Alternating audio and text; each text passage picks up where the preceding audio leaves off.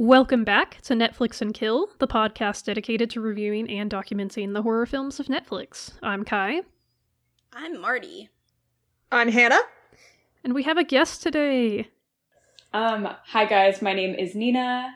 I have always really loved horror, like basically ever since I could remember watching movies, because I've always been really interested in very morbid things, especially for a young kid.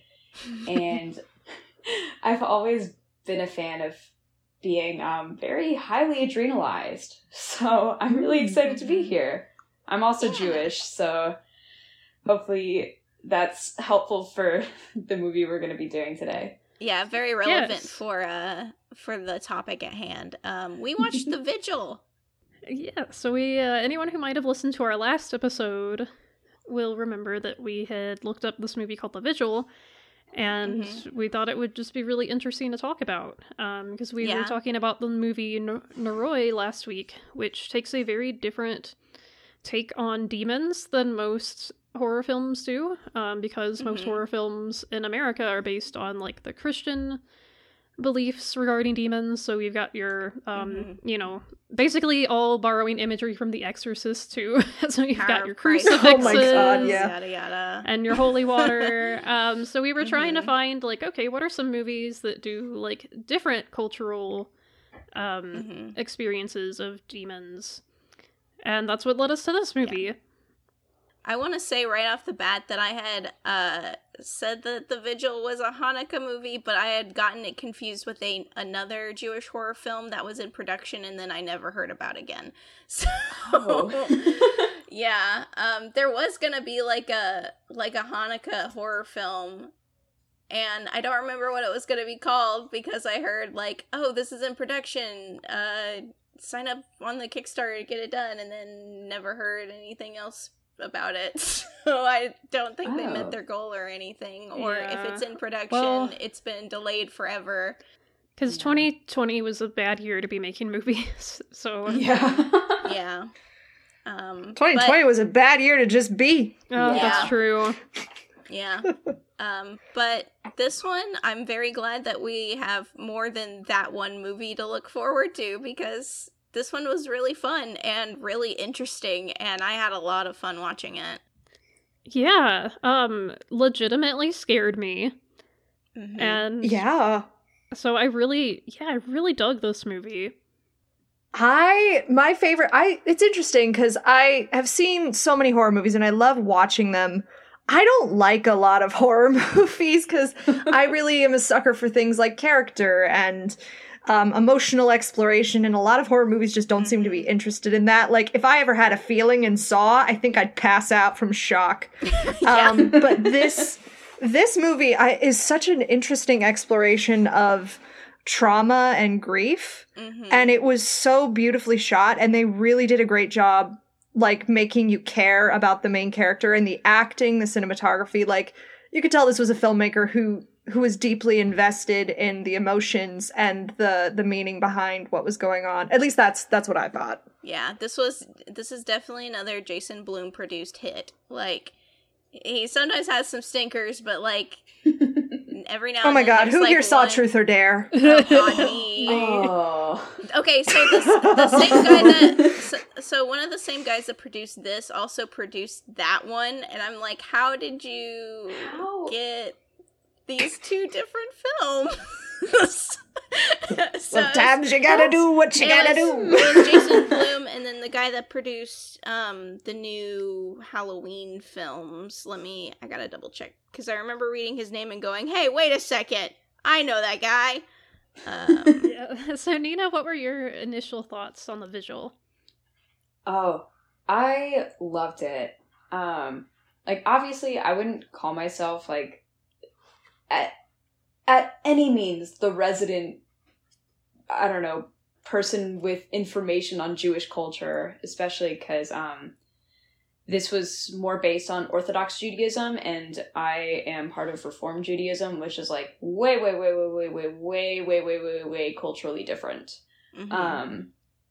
But especially in terms of, like Hannah was saying, the trauma, especially the generational trauma, one of the Holocaust of the deceased character Ruben, and two, the trauma of just living as a Jewish person by Yaakov, I think was like really interesting to look at, because it really just kind of showed how people live as Jews in spite of all the trauma that they faced. So I thought that was a really interesting, I guess, like, contrast between those two characters.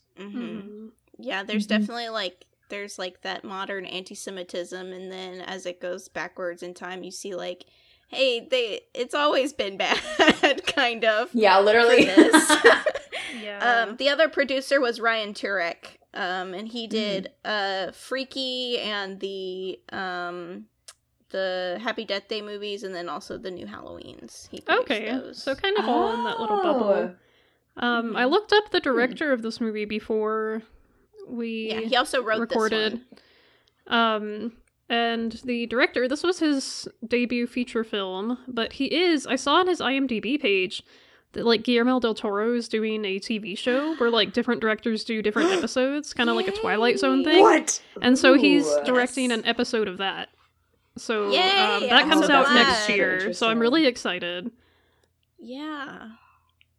That's gonna be so cool. Like, the fact that this is his first film was really... Yeah. I Damn, know. he did a good it job. always blows my Yeah. mind. I'm like, how... Like, just hit it out of the park immediately. Things with no face scare me so fucking much. Yeah. Yeah. And that scene in the hallway, the visuals he created are so iconic. And that hallway scene is gonna stay with me to the like when people say horror movie, that's gonna be one of the images that flashes through my brain now. Yeah. Yeah. Oh, me too. Oh, absolutely. The things that like stuck in my mind were like there was like the fake version of the old lady in the house whose like toes kept breaking, her toenails. The sound effects on that were like, Yeah. it like kept making me cringe. This Horrible. The sound effect for that reminded me a whole lot of the sound effects for the very end of the first Evil Dead film when like they start like deteriorating. Do you know what I'm talking about? It's like that weird cracking noise. Yeah. When they fucking combust into goo. Yeah, that like that weird like knuckle popping like noise. Oh, the bones noises in this movie were yeah.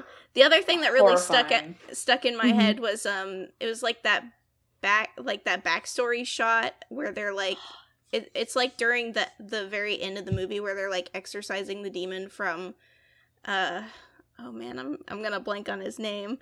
The guy that died. Ruben? Yeah, Ruben. And like they're showing like the scene where like he I think he had to kill someone, I think, right? Yeah. I watched this a couple days ago, so it's not fresh in my mind. But like when the thing like starts grabbing him as like when he's a young lad, and like the fingers on that thing, ugh. Yeah. The Oh like my weird God. gnarly fingers.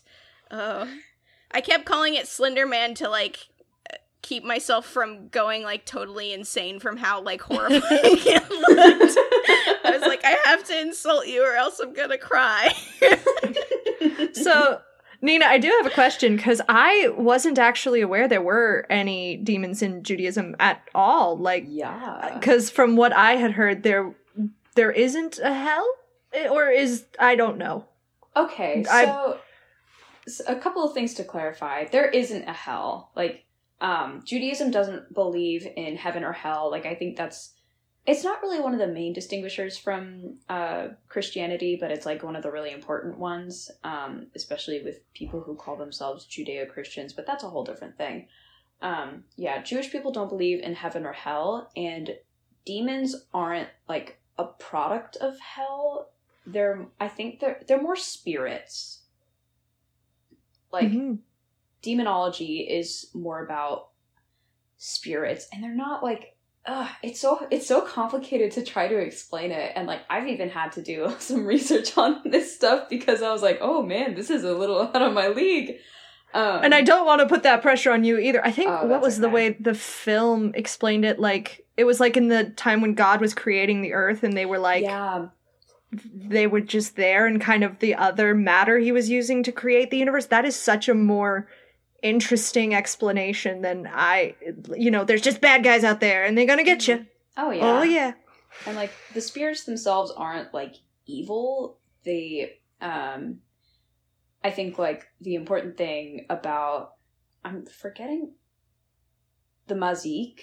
The important thing about the Mazik is that it feeds off of trauma and grief, and obviously that doesn't make it evil. That just means like takes advantage of the people who are traumatized and grieving. It's like just an antagonizing force instead of something that is like inherently doing it to cause harm.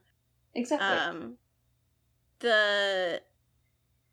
From what I understand, I don't know if this is correct, but like a lot of like the demons and stuff are things that have come through based on like things that humans have done or things that God has done, like in terms of like other things, and they just kind of produce, and they're not like an angel fell from the sky and because it hated God.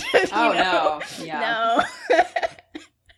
It really is just like, I think like a demon in Judaism is more closely related to just like a spirit in, I guess, general spirituality, mythology, whatever you want to call it. Yeah, I find that like obviously way more interesting than like the Christian take on that kind of stuff, just because like the idea of something just coming along out of nowhere is it's just a little more like, I don't want to say fun, but like it's more fun to think about. I guess like oh, sorry, go ahead. There's just like a lot more like interworking with like humanity going on there instead of just like being like something that happens outside of humanity, Exactly. Yeah, I was about to say that. I'm like, I like that it's built more off of human emotions, and it's like a product of that, instead of like a being that like purposely sets out to torment and tempt you.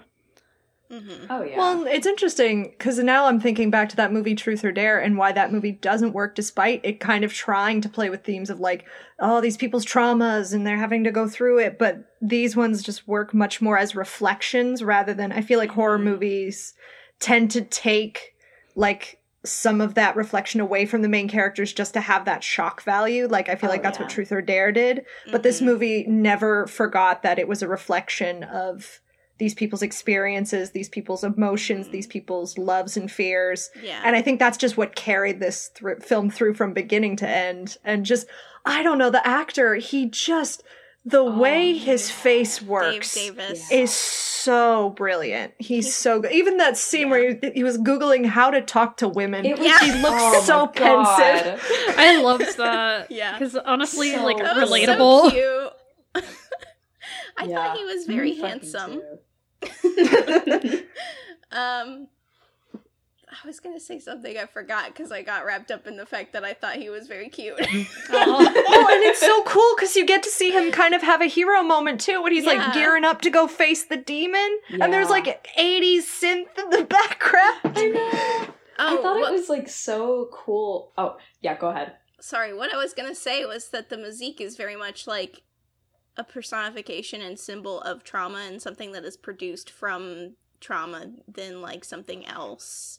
And like I really liked that aspect of it because it's like it is very personal, and I find that way more interesting as a concept than a lot of other things. Oh yeah, like I think my favorite horror movies are the kinds that acknowledge that a lot of times, well, actually, literally all the time, it's not something that's like paranormal or a thing of nature that is the evil thing. It is human. Evil is inherently human. And all the trauma that came out of all the events that happened within the film and in the flashbacks, those were all human things. The Holocaust happened with humans. Mhm. And the anti-Semitic hate crime that Yakov experienced was human. It wasn't, he wasn't like being tormented by demons, and that spurred everything that happened. The Mazik was just a product of that. It was a product of human evil. It was just sitting there to remind him of all the things that had happened to him that were bad. Exactly. And I kind of really like that this is, like, kind of a personification of, like, almost PTSD. Yep. And, like, the spiritual side of having to deal with, you know, the bad things that have happened to you and every generation before you.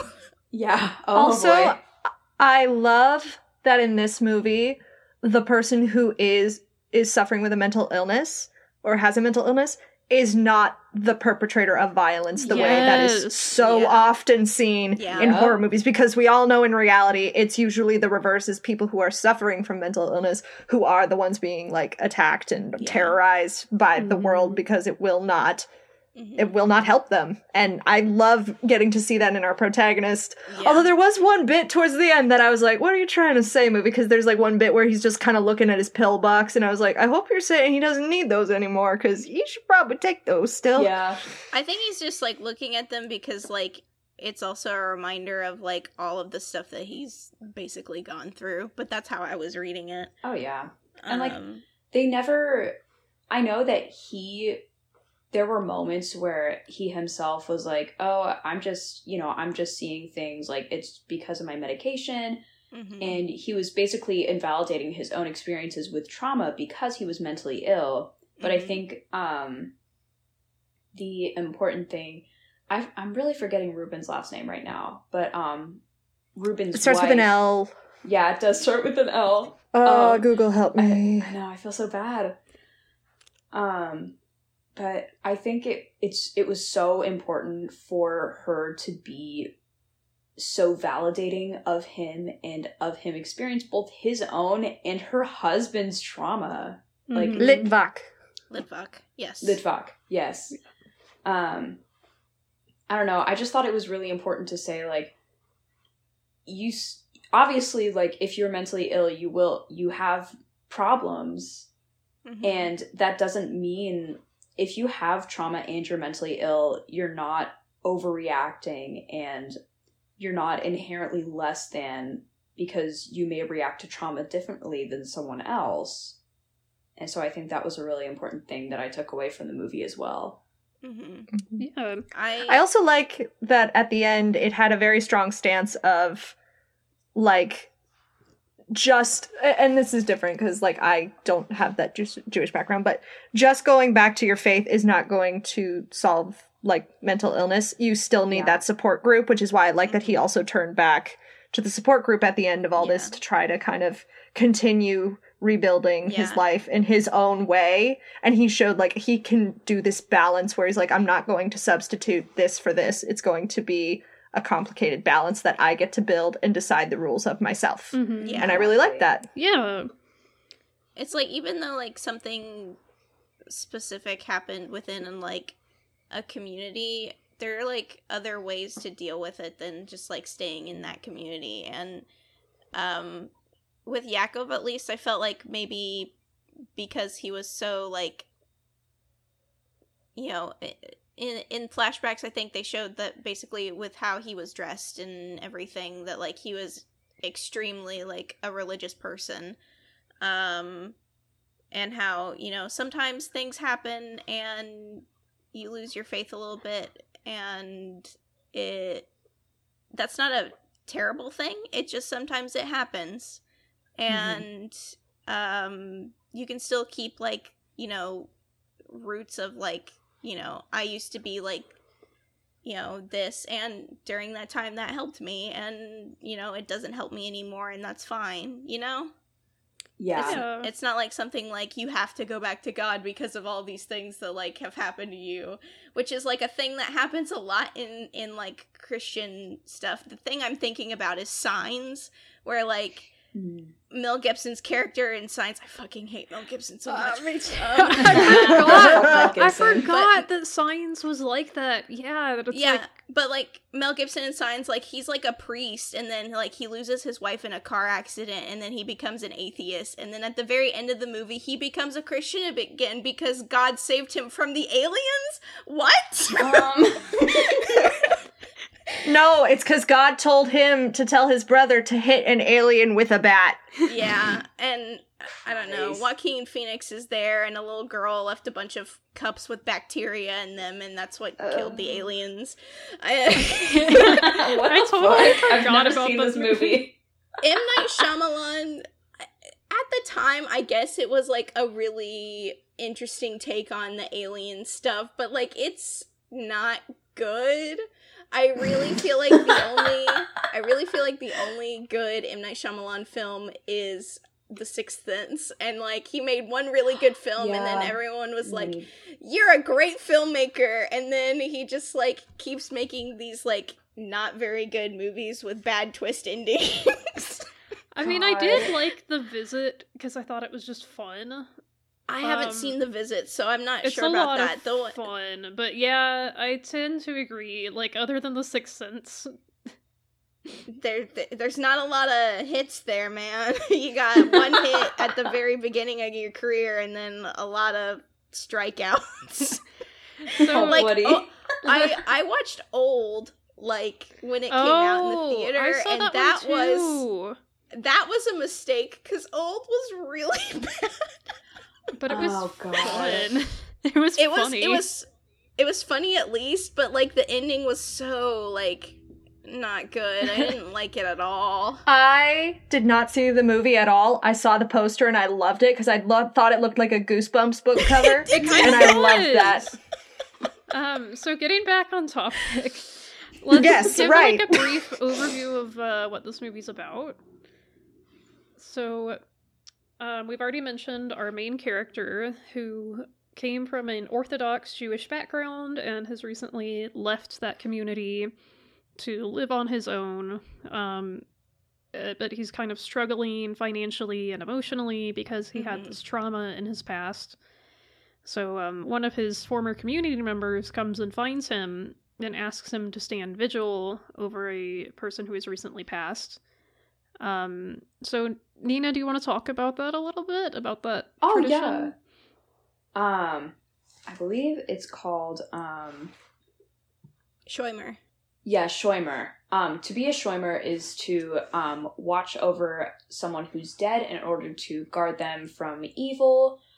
It's mostly something that's practiced within the Orthodox Jewish community.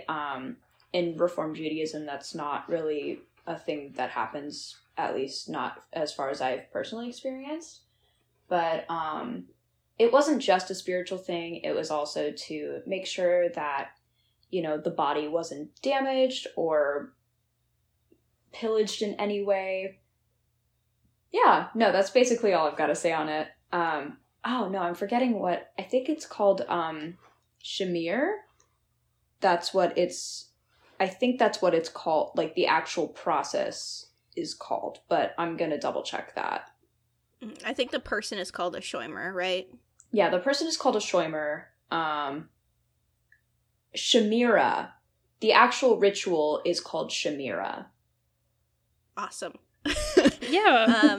I assume this started because, like, it had a practical and spiritual thing, and then it just kind of, after a while, they stopped stealing things off of bodies for the most part, and so now it's just more of a spiritual thing. Mm-hmm. That is honestly, like, really kind of comforting, though, to think about. Yeah. Like, when I die, like, thinking about someone just keeping you company and watching over you is, like, I really like that. Yeah. It's really representative of Jewish people's relationship with death, because I think that's also something that's very different from Christians and just like the general feelings about death. I think being with the body and like being around it versus like kind of just letting a very specific person deal with it and not like or being having afraid to touch of it. or look at it. Yeah. Because, yeah. You know, obviously, for a lot of reasons, Jews are very in touch with mourning. Like, one of the very first prayers that I ever learned was something called the Mourner's Kaddish. And anytime you're at a service in a synagogue, you will say the Mourner's Kaddish, because there's always something that you are mourning. Which is, like, a bit of a morbid thing, but yeah, I think Jewish people are definitely, like, not as afraid of death and more accepting of the emotions that it brings about. I think that's beautiful. One of my biggest fears, because I grew up Methodist and then I became an atheist, I think my junior year of high school.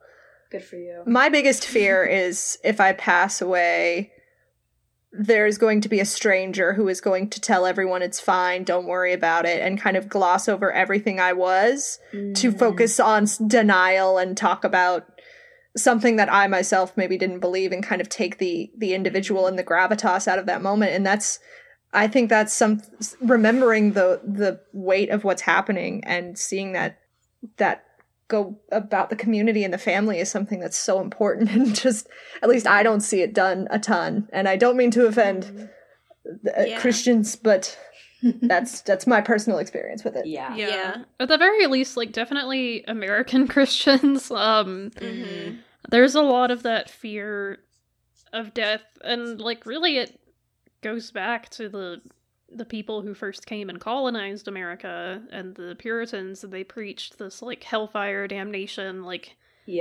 fear was basically, like, the basis. So that's kind of ingrained in American culture. Yeah. Which, like, it's terrifying. Yeah, when you preach fear to people instead of acceptance of, you know, natural things, it tends to fuck with you.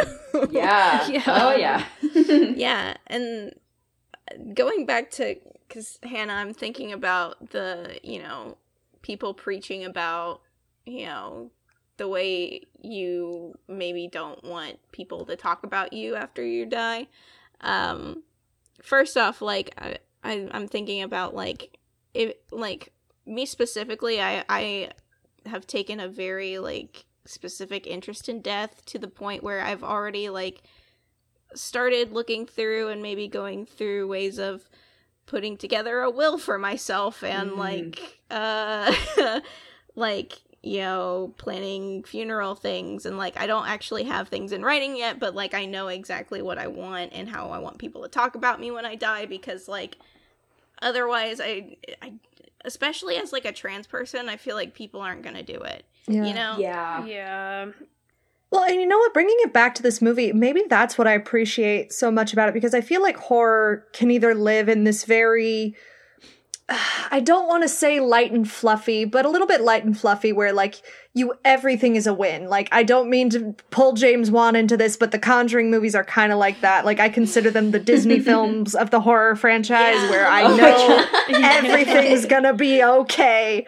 But then there's also the grim, dark, very sad, oh my god, I'm depressed kind of horror. And, like, to me, the stuff that hits the hardest to me lives somewhere in the middle, where it acknowledges the grim, dark, horrifying things about life that we cannot change, but also acknowledges that part of the human condition is that we are a hopeful and resourceful bunch of bastards, and can mix those two things together in a way that feels honest. And I think that this film really accomplished that. Yeah, I completely agree.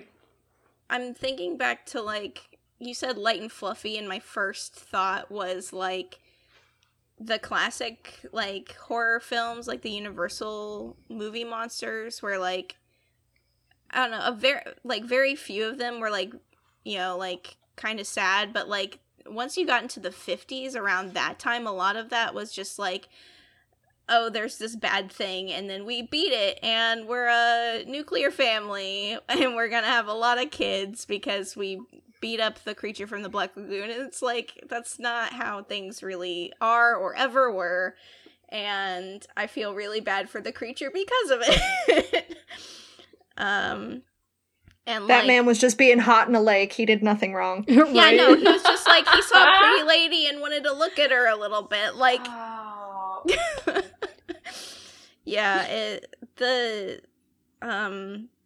just the way that horror films are kind of treated, in some cases where it's like there is that kind of like, oh, there's a really bad thing, but it's, you know, you can overcome anything if you put a little, dirt on your nose or whatever.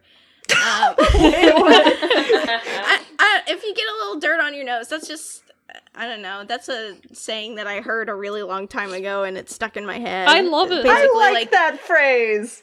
Like, basically, like, doing, putting in the work, and then you can beat it. And it's like, not even, I'm even thinking back to The Exorcist, and The Exorcist wasn't even like that. Like, the preacher got possessed and then threw himself out a window to save a little girl.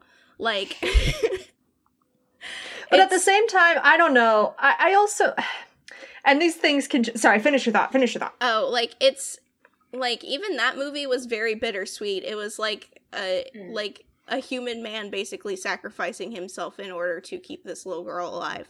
And, like, you don't see that a lot with even, like, modern horror films that are, like, trying to take inspiration from that. A lot of the humanity is kind of lost in that kind of thinking, and like I think there's like a way of like, oh, we're gonna be different from The Exorcist, but like honestly, the things that were good about The Exorcist had nothing to do with the demons and had everything to do with the, like, the fact that it was someone who was extremely vulnerable and people who are trying very hard to save them, and it's like, I feel like in terms of like films now that have to deal with demons, The Vigil probably got the closest to like what The Exorcist actually was trying to achieve, even though it's like from two different,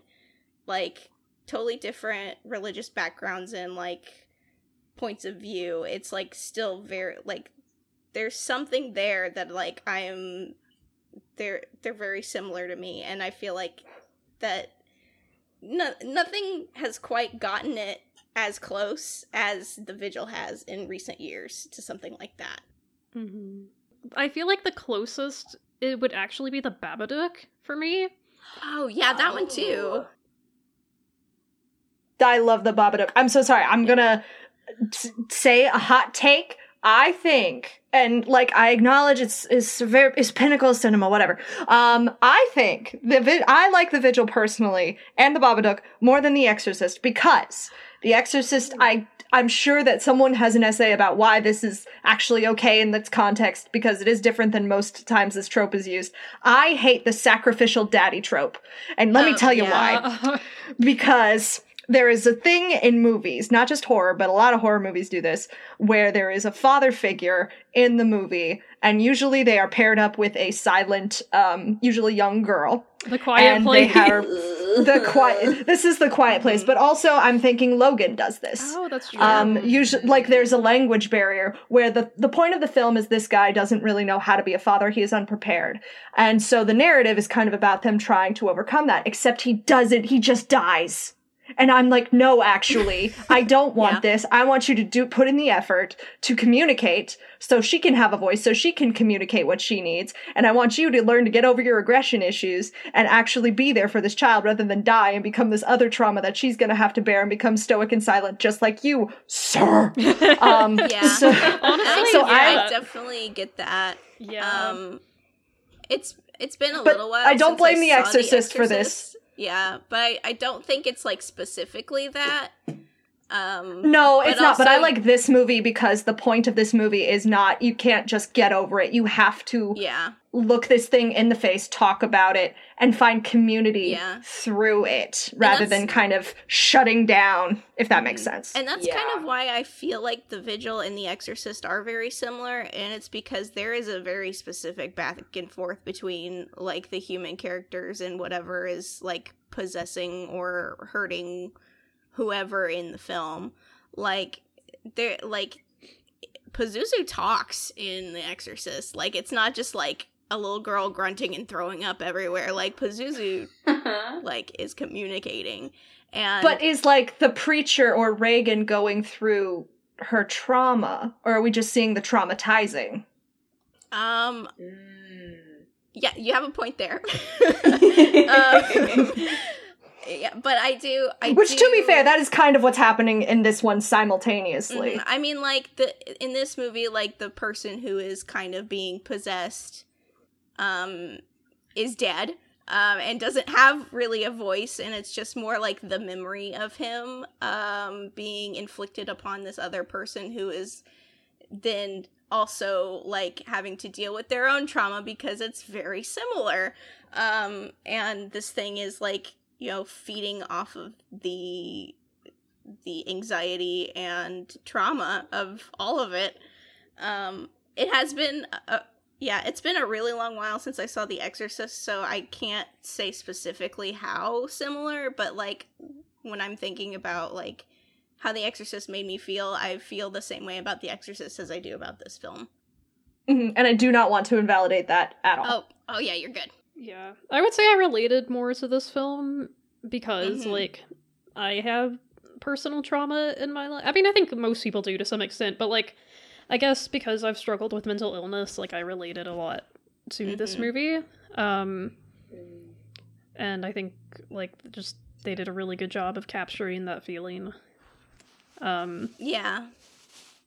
So let's get into a little bit of, like, the backstories for the characters. Yeah.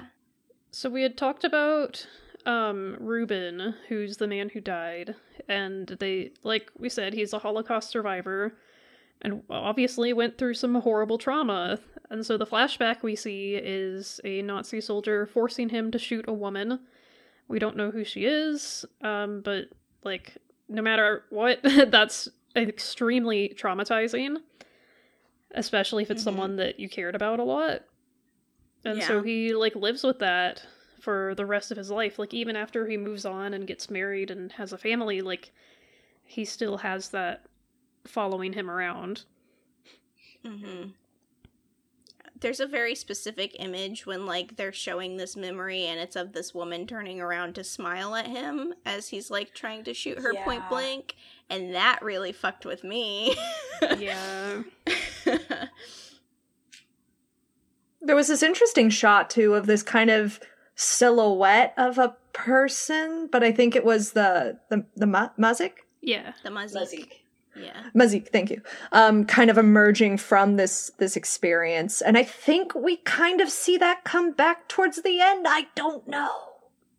I was kind of hoping we wouldn't get a gotcha ending. I'm like, no, I wanted him to do it. Well, I mean, he burned it. We can talk about the ending a little more later. Well, actually, yeah. But I do have I have thoughts on that. But oh yeah.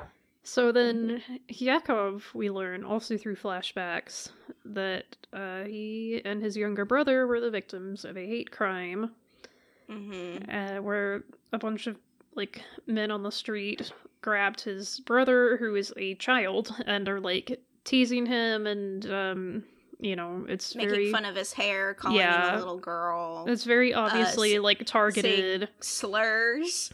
Yeah.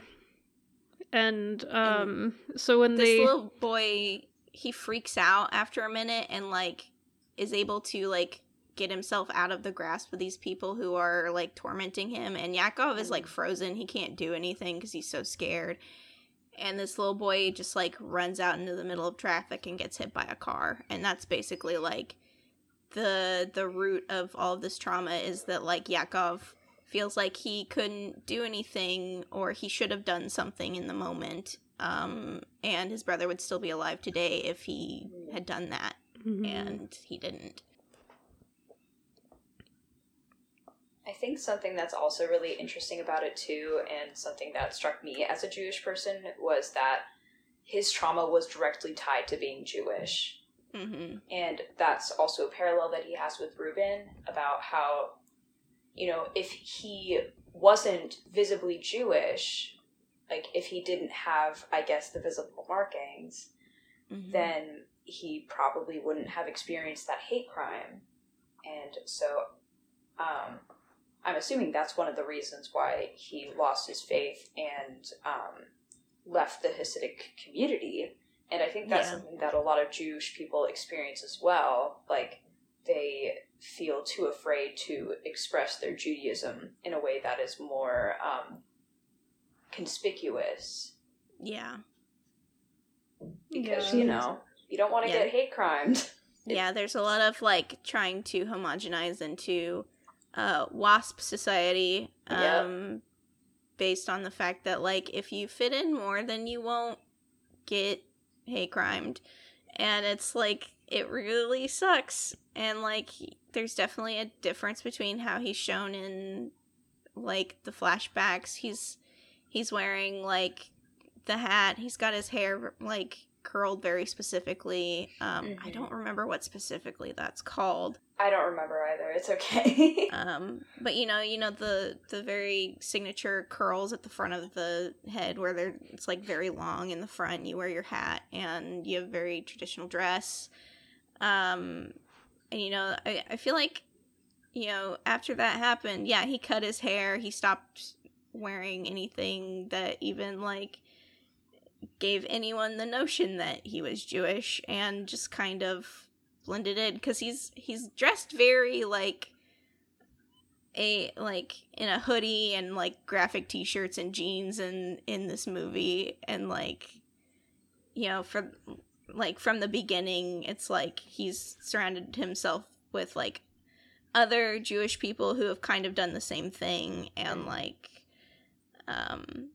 I'm sure he takes comfort in that, because, like, I feel like it, you know, I don't want to, like, compare this specifically to being trans, but I feel like there's some overlap because of, like, being a targeted group in society, but, like, there's definitely that kind of, once you're hate crimed for being trans, there's, like, a little bit of a, I should probably tone this down so I don't get hate crimed again, you know? That kind of thing.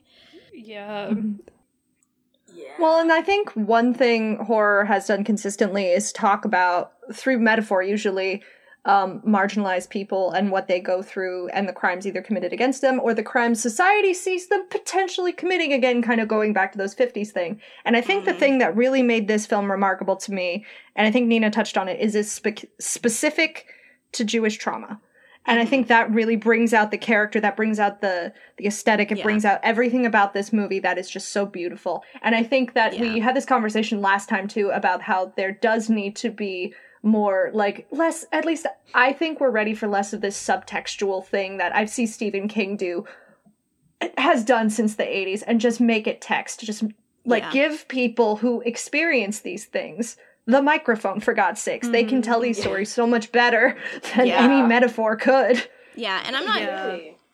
Yeah, I'm not, like, saying specifically that, like, being Jewish is exactly like being trans, and I wasn't... But, like, there's definitely an overlap in, like, just that. I just wanted to clear that up. And I'm saying...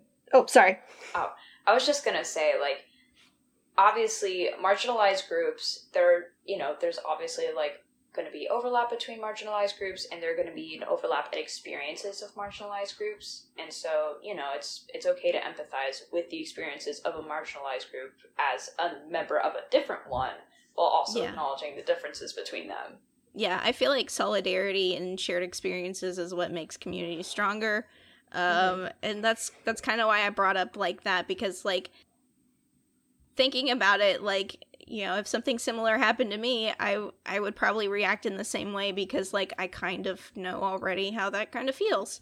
Well, and it's important, and I was just thinking how I think we as a culture are lessened because we don't have a kind of a horror movie or any kind of movie that is in the popular zeitgeist about, like, the trans experience. Like, that's a story that needs to be told as well. Well, and, like, we think about Get Out, too. Like, when you watch those movies, stories have a way of tagging into your empathy and making you realize, oh, shit, I'm the bad guy sometimes. And it's like, yeah, we are. And especially, like, not demonizing marginalized communities. Shocker, it's easy to not do that. Yeah, just make your protagonist you know, one of the people from the marginalized community that you're trying to represent. Like, well, it's not also, hard. like, the fact that this movie never, like, is aggressive towards the religion. Like, even though the main character has left his faith, he doesn't hate or resent it. It's more of just, like, his trauma is too strong. And probably, like, the group that he was with during that time period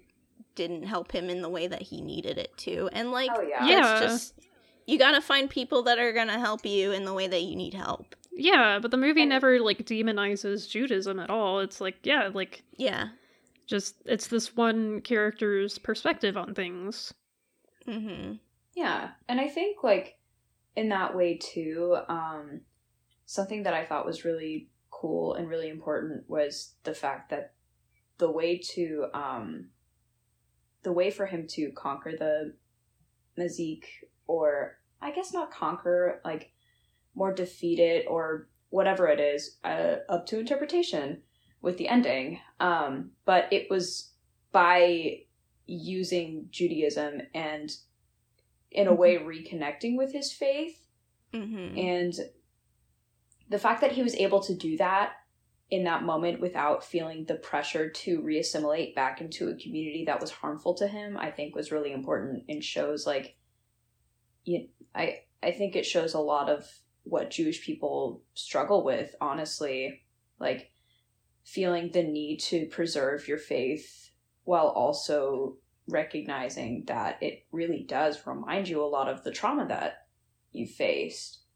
And in that way, it makes everybody's experiences with Judaism very individual and very unique. Yeah, and I feel like that's like the central message of this is, like, even though there's definitely, like, interconnection and generational trauma and, like, things that as a whole make, like, the Jewish community what it is, like, a lot of the times the way you deal with that stuff is very personal, and sometimes the only person that can help you out with that is yourself, you know?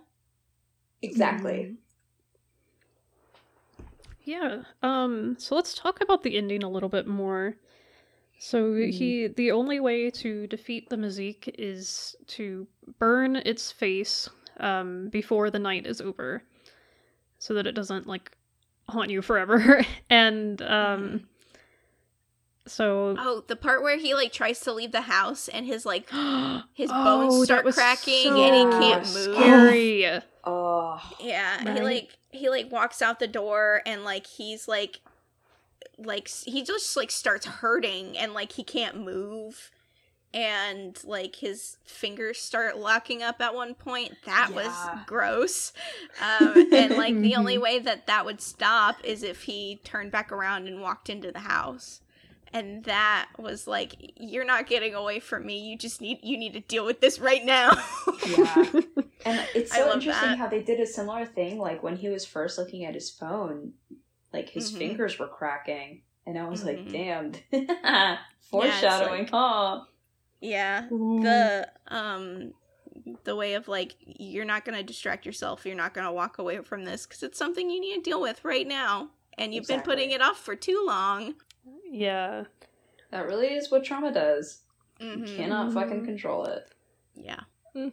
So he does manage to burn the face, and but we do have one of those typical horror movie endings that leaves things up to interpretation, where he leaves in the morning and you see the shadow kind of following him, which Hannah and I were kind of talking about earlier. So my take on that is more, like, similar to the Babadook movie, where, like, the trauma is just, it's always with you, but you can, it doesn't mean you have to be a victim of it. Like, that memory is always going to live with you, but I still see it as a win. Like, in a way, he has conquered the evil because, like, he's confronted his own trauma. Yeah, that's kind of how I read it too. Like, it's definitely, like, not... very obviously there are gonna be times when it's probably gonna strike again, but, like, he knows at this point how to deal with it, and therefore it's okay for it to tag along. Oh, yeah. It's kind of like how... I'm just like how... Because I'm thinking about, like, the way people handle like certain mental illnesses, especially like anxiety, and how if you like treat it as an entity that like sits with you and follows you around, it's a lot easier to control. Like I'm thinking about like several Bill Hader interviews where he says like that his anxiety is his buddy and he just sits with it and talks with it, and that's how he gets over it. And like that's kind of how I saw the ending of this, is that like it's just gonna start following him around, but like he's gonna be able to like converse with it at this point. And that's actually a coping method that has been recommended by a lot of professionals, because it for sure helps you like detach the illness from yourself, so you don't define yourself through it. It's more of like, oh, this is a thing I live with, but it doesn't define me. Yeah, and it's also not a thing that you're supposed to conquer, because a lot of times mental illness is chronic, and you know, you'll be living with it a lot longer than anyone really expects to. And so I think in the way that the demon is still there, it's like, you know, you're gonna have victories, but you're not gonna fully overcome it. You still have to recognize that it's there. Yeah, I think the real victory is probably, because I know I was like, oh man, I wanted him to win, but that's the part of your brain that's like, has been trained to want that. But I think that's, I agree with y'all's interpretation, because you're right, it's not just something you can like, but I had a good breakthrough and now I'm fine. It's like, no, that's not how it works. You gotta keep managing it every day. You've defeated mental illness. It's like a video game. No, it's much more interesting the way they chose to end it. Oh yeah. I had a different thought. I don't remember what I was gonna say. Oh, sorry. No. I'll think of it. Yeah. Well, I will open up the table we are reaching close to an hour. So, are there any last thoughts about the movie? There's a lot to talk about. Yeah. Oh, Oh, go ahead. I was going to say, just about general representation, I think it was really good in terms of having different voices of Judaism. I know that it's, you know, as I said, Orthodox Judaism is just one facet of Judaism. It is a facet of Ashkenazi Judaism, which is like more in terms of European-based Judaism. But I think in terms of how, especially how they use Judaism to comfort themselves, in the ways that they use it to garner a sense of community, I think in that way the representation was very good. And using Jewish spirituality and demonology, which is almost never used, I think was also very cool. Yeah. I also really enjoyed, like, because I feel like they even though it was like more like set in like the Orthodox way of like viewing Judaism and like faith, there were still like aspects of it I feel like maybe are more reform, like the community that he was with beforehand. I feel like maybe they were like supposed to be a stand-in for like Reform Judaism in some way, but I'm not entirely sure on that. That's just kind of how I was like looking at it. They seem to be like more loose and not like, they're very obviously still connected with their Judaism, but they're not like observing like 24/7. Oh yeah, like I think it basically I forget what the organization is called that this was based off of. I'll be able to kind of link the little interview source when I find it. But it's essentially like kind of a halfway point between like Hasidic Judaism and their community, because their community is often pretty sheltered from technology, things like that, versus like the quote unquote real world where people who break apart from Hasidic Judaism oftentimes like have trouble assimilating into quote unquote normal society. And so that's what that community was. It was the doctor, and he was hosting the counselor, and he was hosting a bunch of people who were in the same boat as Yakov. So just to provide a little bit of context for that, because I think that just helps the general understanding of the film, especially with the, like, how to talk to women stuff, like him not being able to work a phone that well. Things like that. Yeah. Which I think is a cool little fun fact. Like, I'll say that it's not really, like, leaning into more Reform Judaism. It's just shifting Judaism from the lifestyle of Orthodox Judaism into assimilating into, like, modern white American society. I gotcha. Yeah. That definitely, like, clears up some, like, questions I had about that, because, like, I don't know, there were definitely a few things I was like, is this supposed to be, like, reform? But then I was like,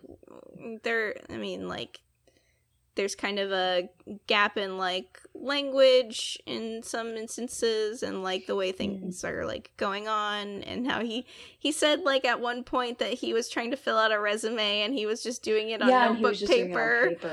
I was like, oh my gosh. I kind of felt really bad for him, but it was also kind of like, oh, this I'll poor be honest, guy. I had nothing but respect for that man in that moment. I was like, oh my god, someone actually, I've always wanted to do it. Yeah.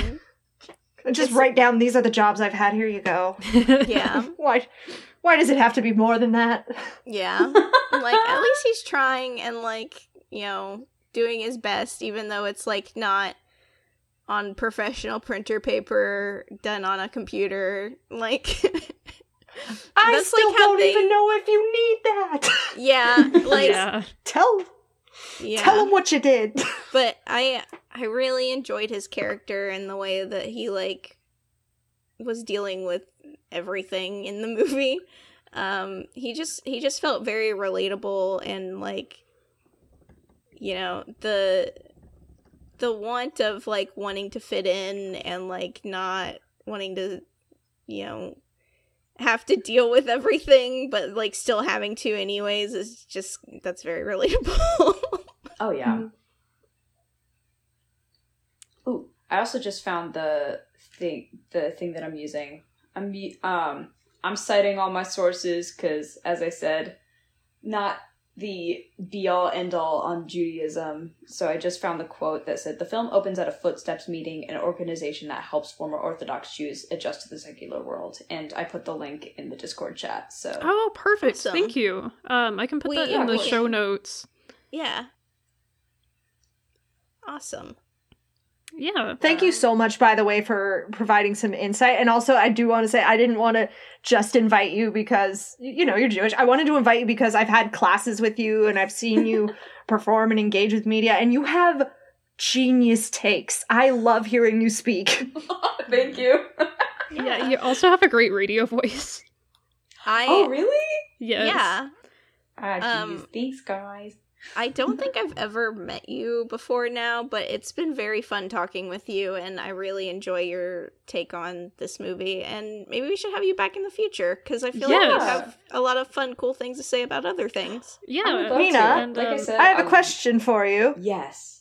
What's your favorite scary movie? I was about to ask the same thing. Damn it! Okay, I'm about to out myself as a super huge mega nerd, but it's As Above, So Below. Really like that's history. Lissa's favorite movie We too. love that movie. We have already talked about it on the podcast.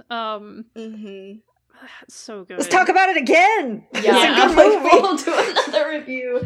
It's just like I just love. Oh, I love history. The French catacombs, such a cool place to, like, such a cool setting for it, and like. It's a very fun found footage film. I really like the way that they did that. Oh yeah, and found footage films are so hard to execute properly without giving your audience fucking motion sickness. Yeah. I like there are definitely some things in that movie where I was like, what? Pff, lame. But like also I really enjoyed them because they had the audacity to do them. Oh yeah. One of my favorite very obviously right now is also a found footage film, and it's Creep. Yeah. Ooh. Well, I've actually been obsessed with VHS 94, which is also a found footage VHS film. 94. Okay, there was something when I was watching The Vigil, like, I was like, this reminds me of, like, a scene in VHS 94 where the girl has to, like, sit at the wake. Oh, yeah. And, like, things keep happening, and she, like, freaks out, and then, like, the body gets up with the head, like, with no head. Yeah. Which, like, I thought that was what was going to happen in this one. And then I was like, wait, no. And it didn't, which I'm glad it didn't, because, like, the whole concept for... cliche. Yeah, the whole concept for this film is, like, so much more interesting and so much more profound than that. But, like, I was getting that vibe from the beginning that, like, weird things are happening. I think the body's gonna get up, and, like, the body never got up, which is good. But, you know, you get that vibe at first. Oh, yeah. Well, it did that cool thing where it, like, I don't want to use the word inflate, because for some reason we ruined that word as a culture.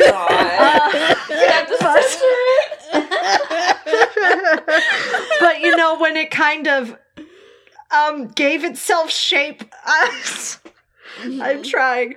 But, you know, that scene where it just kind of came back and, like, had a whole silhouette to it when it was just an empty cloth. And then it became his little brother. And, oh my god. Yeah, that's so good. Yeah. Very good. Yeah. It was a beautiful, Oh, and the beautiful scene where movie. he calls his therapist on the phone, and it's like the demon talking to him through the phone with his therapist's voice. And then he gets a call from his therapist, like, in the middle of this therapist call, and it's like the real therapist. He goes, I'm gonna have to call you back. I was like, oh god. That was two of my favorite moments with him. Oh. That moment, and then the moment where, like, I think something happens with the body again, and he just starts laughing and goes, of course. Yeah. Yeah. One of my favorite moments with him was when he was like, yeah, there's a lot going on. I'm kind of having a hard time right now. And he is like in the middle of this huge emotional crisis, but he's like, all right, gotta go into customer service mode. Yeah, honestly, that is so relatable. So true. It is. So true, bestie. Also, for my last shout out, I loved Mrs. Litvak, even though I did not really like the whole thing of I chased my children away, but that woman can get it. God, I love Yeah. Mrs. Litvak. Rest in peace to the actress who played her. Mm-hmm. She No. died very recently, and Aw. No. I know, God, it made me really sad because I was like, oh, she looks familiar, and then they were like, oh yeah, she died, and I was like, oh, Yeah. awesome. Shit. What else has she been in? Hold up, I gotta pull up the Oh my god, cast the list. Hunger Games. That's where I know her from. Oh yeah, isn't she the lady from she was like the one that plays she's the old lady, Mags. Yes. Yes. Oh, she was in Mags. The Cobbler by Adam Sandler. Yeah, Lynn Cohen, that's her name, Lynn Cohen. Oh.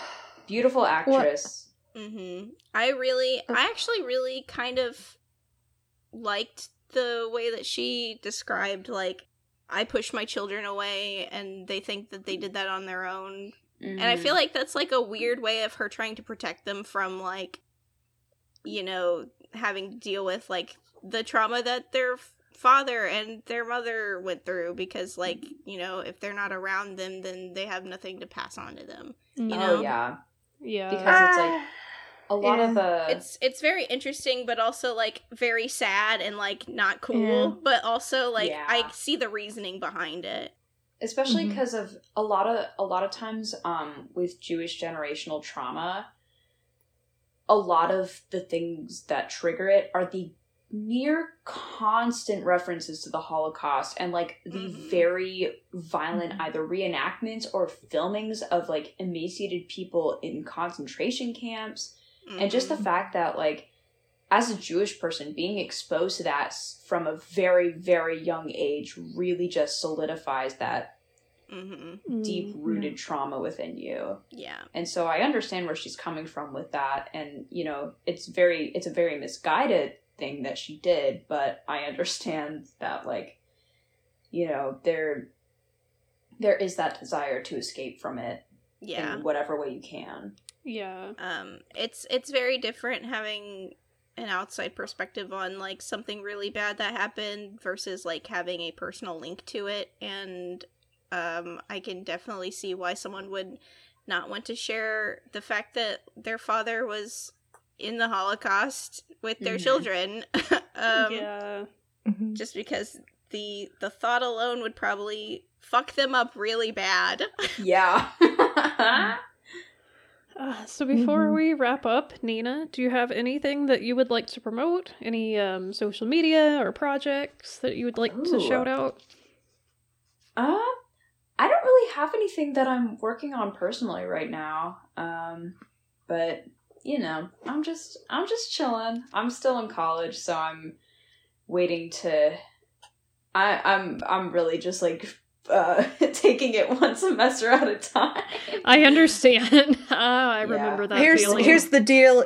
Here's the deal, though, dear listeners. I'm not gonna point to anything specific because that's your business. I have seen you sing on the internet and in real life. Holy shit, you are so goddamn talented. Like, keep an eye out for this person. God damn it. Thanks. It's gonna be so cool seeing you perform, like, in general, because you are just amazing. Do you have any, like, social media, YouTube, Twitter, anything like that you want to plug? I don't even really have anything. I guess I have, like, my public Instagram. It's basically a business account. Business. Yeah. Business! But I guess, like, I'll probably have to start making a YouTube eventually, and it'll probably be under the name Penina because that's my full name. So Awesome. that's probably something to keep an eye out for eventually. Excellent. Also, I don't know if you ever plan on having a podcast. I don't know if anyone ever plans on having a podcast, but if you do, you should come back and do another episode, and then we can plug that podcast. Oh, Yeah. fuck yeah, Yeah. absolutely. Yeah, I've well- always thought about it. I've been like, what if I do a D&D podcast? Oh, yes. Yes. I Well, if love you, Dungeons and Dragons. You were definitely welcome to come back, even if you don't end up doing your own podcast, because we really enjoyed you. And Yeah. if you guys. like, there is ever anything that you want us to promote, you can always just message one of us, and we'll share it on the Netflix and Kill Twitter. Yeah, absolutely. Thank you guys. It's been really cool to be able to talk about this. Like, I've never actually seen a Jewish horror film, so Yeah. Yeah, I haven't me either. neither. So it was a lot of fun. oh yeah. There needs to like- be more of them. I'm gonna wait patiently for that Hanukkah movie to surface again. Yes. Yes, please Well, let and me it's know so- if and when it happens because Mhm. I would love that. Mhm. Well, it's so weird, too, to think that we've come to this point, because Jewish women are responsible for creating Hollywood. Like, Yeah, Yeah. starting the film industry. Yeah. Yeah. but Jewish stories are oftentimes the ones that are either skipped over or very deeply stereotyped, Mhm. Mhm. which is It's the real like- fun part about it. Always behind the Yeah. camera, never in front of it, kind of thing. Yeah. Yeah. Well, I definitely recommend this movie, and it is on Hulu. So for any of our listeners who have Hulu, go watch The Vigil. It's really, really good. Yeah. And like I said, legitimately scary. Yeah. The monster in this one is horrifying to look at. When it turned into Yakov, I almost screamed. Yeah. We So didn't even good. talk about that, but Oh my God. I think we did in a way. Oh, Yeah. and then the recording of the of Ruben where he's talking about things and you just see Mrs. Litvak in the Oh, background yeah, going she's- behind you. Oh, good. Good, the really way good suspenseful moments. Please watch Yes. this movie. Yes. Yeah. Mhm. Um, And it's PG-13! Yeah. Yeah. Yeah, go watch this movie, and if you want to hear more from Netflix and Kill, you can find us on Twitter at Netflix_in_kill. We also have a Patreon, and we appreciate any money that is thrown our way. It helps us keep our show running. And we'll be back next time with some more spooky goodness. Hell yeah. Thank you, everybody. What was I that? was gonna say, in 4 days I'll be 1 month on T. Yay! Yay! Congratulations! Yes! Fucking party. Yes. Yeah! Thank you. Thank you everyone for listening. And as always, may your nightmares be plentiful.